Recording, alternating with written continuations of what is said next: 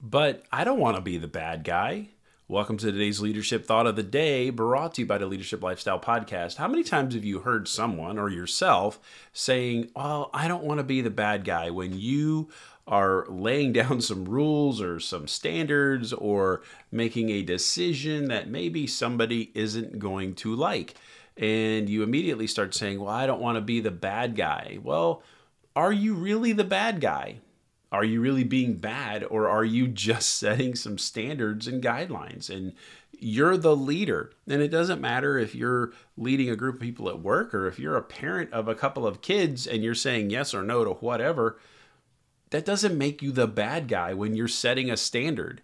The thing is, you have to set a standard for a right reason and be consistent with it so everybody understands what's really expected of them. And today's leadership thought of the day, brought to you by the Leadership Lifestyle Podcast: grow yourself just a little bit more.